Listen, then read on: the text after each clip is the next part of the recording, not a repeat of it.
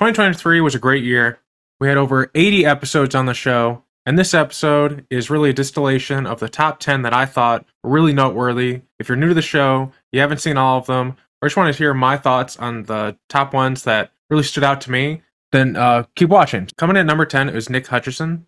He was the seven-figure marketing book type person. He had his own book that came out. We talked about it. We've had a number of authors on the show as well.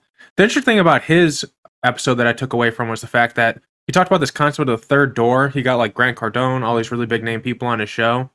And it was really interesting to learn about other techniques to get a hold of people. So when I first started the show, this is kind of a fun aside, I guess, but when I first started the show, I would just like message the PR department or whatever, like their, official contact and say, hey, you want to be on my show? You'll be really cool.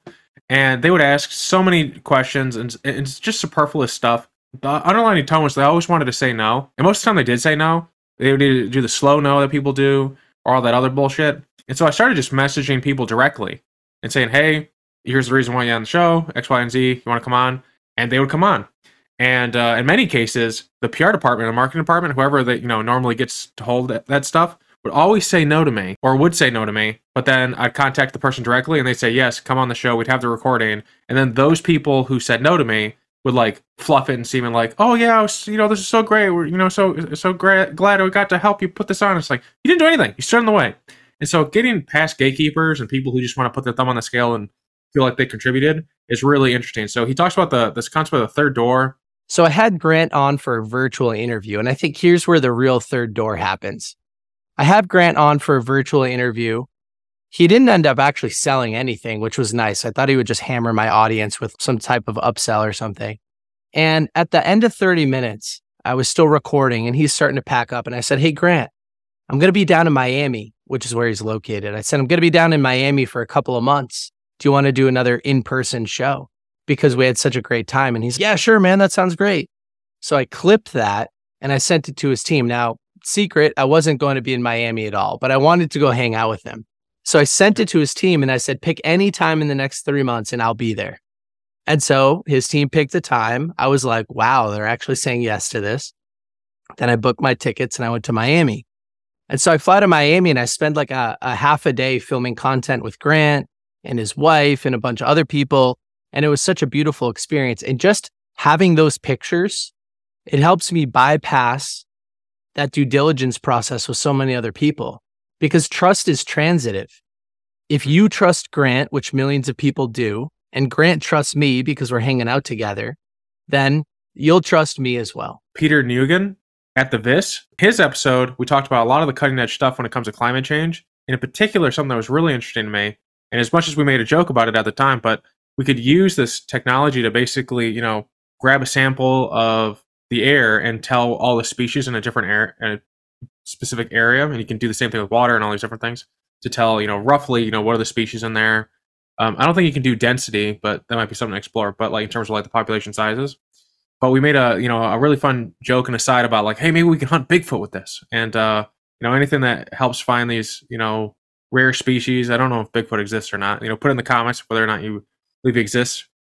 Bigfoot is, we laugh at Bigfoot or anything, but I'm a very open-minded person. Cryptozoology is to me, yeah, sure. If there's, then I might believe it, right? We just need to find the data for it. And so eDNA is a fantastic way for you to look for something without actually having to go out there and, locking eyes with a Yeti or something like that, right? Yeah, I mean, it's something we'll start on Kickstarter and see how it goes, right?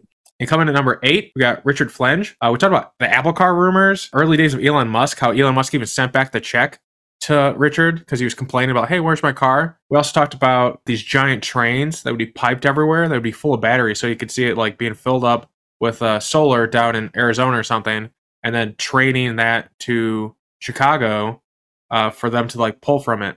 Really interesting concepts. I don't know if we'll ever do them or not, but it's always fun to explore these different and interesting things. In a magazine editor and pushing people's buttons. So we started making fodder out of the fact that Tesla had our $5,000 check. We didn't know what was going on. We were hooting on Elon and asking questions, and we made this big sort of spectacle out of, we didn't know what happened to the $5,000 check. Well, we finished the show and posted it on YouTube. And I'm telling you what, I showed up and it wasn't a day later. And that check showed up in Federal Express. And Elon sent the check back to us and canceled his deposit.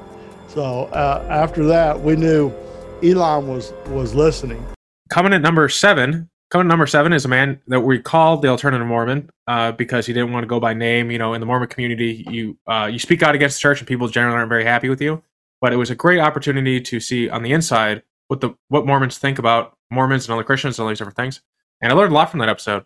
And in particular, how, you know, one of the big things that from Alternative Mormon's perspective was that really like pushed the Mormons to go to Utah was every time they would go to a different town, they had such a large number of people, so they would come in and they completely destabilize the political structure, which, you know, anytime if anyone watched Game of Thrones, you start like taking people's power and they start getting pissed with that. And so they burn down the houses and kick them out. I'm sure there's other things as well, but I think that's a really interesting concept when it comes to history. Massacres. You can even Wikipedia, there's something called the Mormon Missouri War. So there was a little war, but it's more of a couple skirmishes of things. That eventually led short term to them moving to Illinois, where eventually Joseph Smith was shot and killed. Coming at number 6 is Aubrey de Grey. He's, you know, the longevity guy. He's one of the top people in the field. It was really great to sit down with him. Talked about so many different things, including his mice studies, just the early stages of all the stuff that he's working on. He started SENS, and then SENS gone on to Lev to continue his work to promote and really start a war on aging. Very fascinating episode. If you don't know anything about aging or longevity, that's the one I would recommend you go with. Coming at number 5 is Bob Walters, who's a corrections officer at the largest prison in the U.S. That was really interesting to see, like, the insides of what a prison is like, you know, from a guy who actually works it. You know, how dangerous is it? What does he have to do to stay on top of the people around him? The lack of security. I mean, it's a very dangerous job. But one thing in particular that I thought was really interesting and noteworthy was that, you know, the COVID relief checks went to the prisoners as well, the people in jail. And it really messed up the economies in jail. You know, like usually people make like $1 an hour or something like that doing like these silly jobs or what have you. And now that $1,400, people would play poker or whatever and they lose it. And so then the people who, you know, aggregate that type of stuff start to get even more powerful, which is kind of interesting. But coming to number 4 is Jim Cantrell, also a repeat person on the show. We talked about his new book that really gives you the inside look at the space industry. It's a fantastic book. It's one of the first people that sent me an advanced reader copy of their books this year. Really fascinating. Like, highly recommended. To this day, it's like my top 5 books of the year. And I mean, some of the stuff from the books was that he was like basically kidnapped and held hostage by the Russians when he was going over there, you know, trying to build stuff. But just a fantastic episode, and I definitely recommend it to anyone who wants to learn more about like the Elon Musk, SpaceX, Blue Origin type rivalries, where the new space age is really came from, and where is it coming from, and where it's likely to go. It's a really great episode for you. And those were the early parts of SpaceX, and that came from this early Planetary Society efforts to essentially do citizen-based space, because the Planetary Society came out of frustration of NASA in the 70s not doing anything. You know, once the shuttle got funded, that's all they got funded in NASA. They shrank away from things. It was described once as the Portuguese who explored the world and then shrank away from it. And you know, in that respect, the Planetary Society was there to try and put pressure on NASA as a public advocacy group to get them to do things. And what they found out, and this was, you know, what was formed by Carl Sagan and Lou Friedman and Bruce Murray, was that NASA still resisted them, even though they go and apply political pressure to them and make them look like asses. Coming number 3 is Leo Vanstone. And, you know, similar to Jim Cantrell, this is very military, very science applications and defense and stuff like that. We talked about China's hypersonic missile. You know, could they take down an aircraft carrier? What would the U.S. do about it? One thing that's really interesting is, and I'll play the clip in a second, is this idea that the military had, you know, maybe it's been watching Gears of War. I did once have a retired U.S. general when he was pitching. It's a completely civilian application. His idea was to have giant 1-ton satellites in space that were enormous solar arrays, and then they would collect solar energy and then beam it down via a microwave frequency, gamma. It was some ridiculously high energy, and like some really high intensity microwave emitter, basically, and beam it down to a collection station on Earth. And I'm like, you do realize you're advocating for a giant array of death rays, right? Like, if this misses and hits the children's hospital, that's it, right? That's the end of this thing. He's like, no, it'll be fine. I'm like, we're tied for first place for second and first place are to give me ties for first place because I really couldn't pick which one I liked more, and you'll hear why. Before that, let's get to an honorable mention is George Church. George Church is a huge colossus person in the science space. He's an innovator, Human Genome Project, CRISPR. I mean, he has such a long sheet of accomplishments. But the biggest thing about him that I've always appreciated is he's going to keep working and pushing the envelope forward to help people until his dying day. Like, that's such a huge thing when you finally make that accomplishment where you can do what you want to do, and he keeps doing the thing that he really wants to do, which just makes the world better. And we talked about a lot in that episode, and primarily one big thing was resurrecting mammoths. How close are we?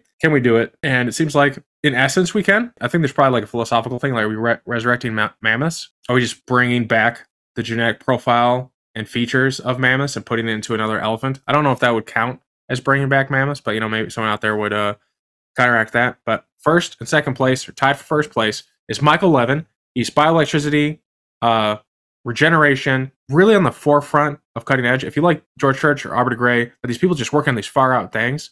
Bioelectricity is such an interesting concept. Cell intelligence. He's working on stuff that just it feels like what science fiction is really meant to be. Like the regeneration of limbs, how you do this. Do you clone it in a vat? He's working on stuff where you put like this prosthetic type thing over a hand that's been lost, and it'll slowly encourage the hand to regrow itself, your body to regrow itself, which is really interesting to me. That there's like an internal schematic that we all work from. I really recommend checking out his episode. Ever since his episode, I've had like this strong urge to like work with him and a bunch of other people to make Michael J. Fox type foundation.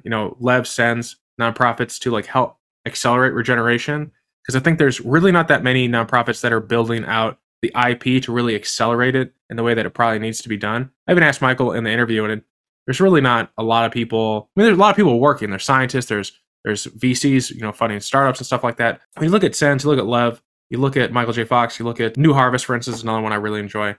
Transparent nonprofits that can really accelerate, give grants and all these different things is really a useful thing. The other tie for first place is Lisa Kaiser of Sens. Lisa taught me so much in her episode and our conversation since about how to look at nonprofits, like looking at their taxes, all these different things. I've been doing that ever since. Every nonprofit that's been on the show, I've looked at their taxes, their tax filings and stuff like that. In fact, there's been a couple nonprofits that were new. It was like 2023 was the first year, and I was like, hey, can I get an advanced copy of this? I'm sure you have something in the works. It's not a big deal. And they went from like, oh, wow, we're so excited to have, come on, and then to, we don't want to come on the show. And apparently they wanted to like hide their taxes as much as possible. And it seems like maybe they don't understand that they're going to publicly, release these things anyway. But Lisa is a fierce, innovating leader. Even in how they talk about IP with their partnerships, it's very fascinating to me. If you want to listen to an episode that focuses on negotiation in high stakes, building out the IP that's really going to have improved people's quality and quantity of life, like this is a great episode for you. Yeah, Lisa and Michael are definitely tied for number one. Let me know what your favorite episode was. What did you want to see that we didn't cover? What topics do you want to hear? What book authors do you want to have you see on the show and that type of thing? Let me know in the comments. I'm very excited for 2024 and what we're going to learn together. Everyone who's commented, subscribed, it's meant a lot to me because, if I just do something and there's like a vacuum, I'll enjoy it. I'm kind of a silly person in that way. But to see that there's other people that are being inspired to do things from it, to volunteer, to hire people, to apply for jobs, to join clinical trials. Like, there's been a lot of benefit that's come out of people who've been on the show. People even listened to the show. And that means a lot to me because I measure a lot of the show's success based on not just like having great conversations, but what those great conversations do for people. So if you ever got anything from the show, or it encouraged you to find something you're passionate about or anything like that, please leave in the comments. It'll mean a lot to me. For everyone who's new, thanks for listening, and hope you have a happy new year.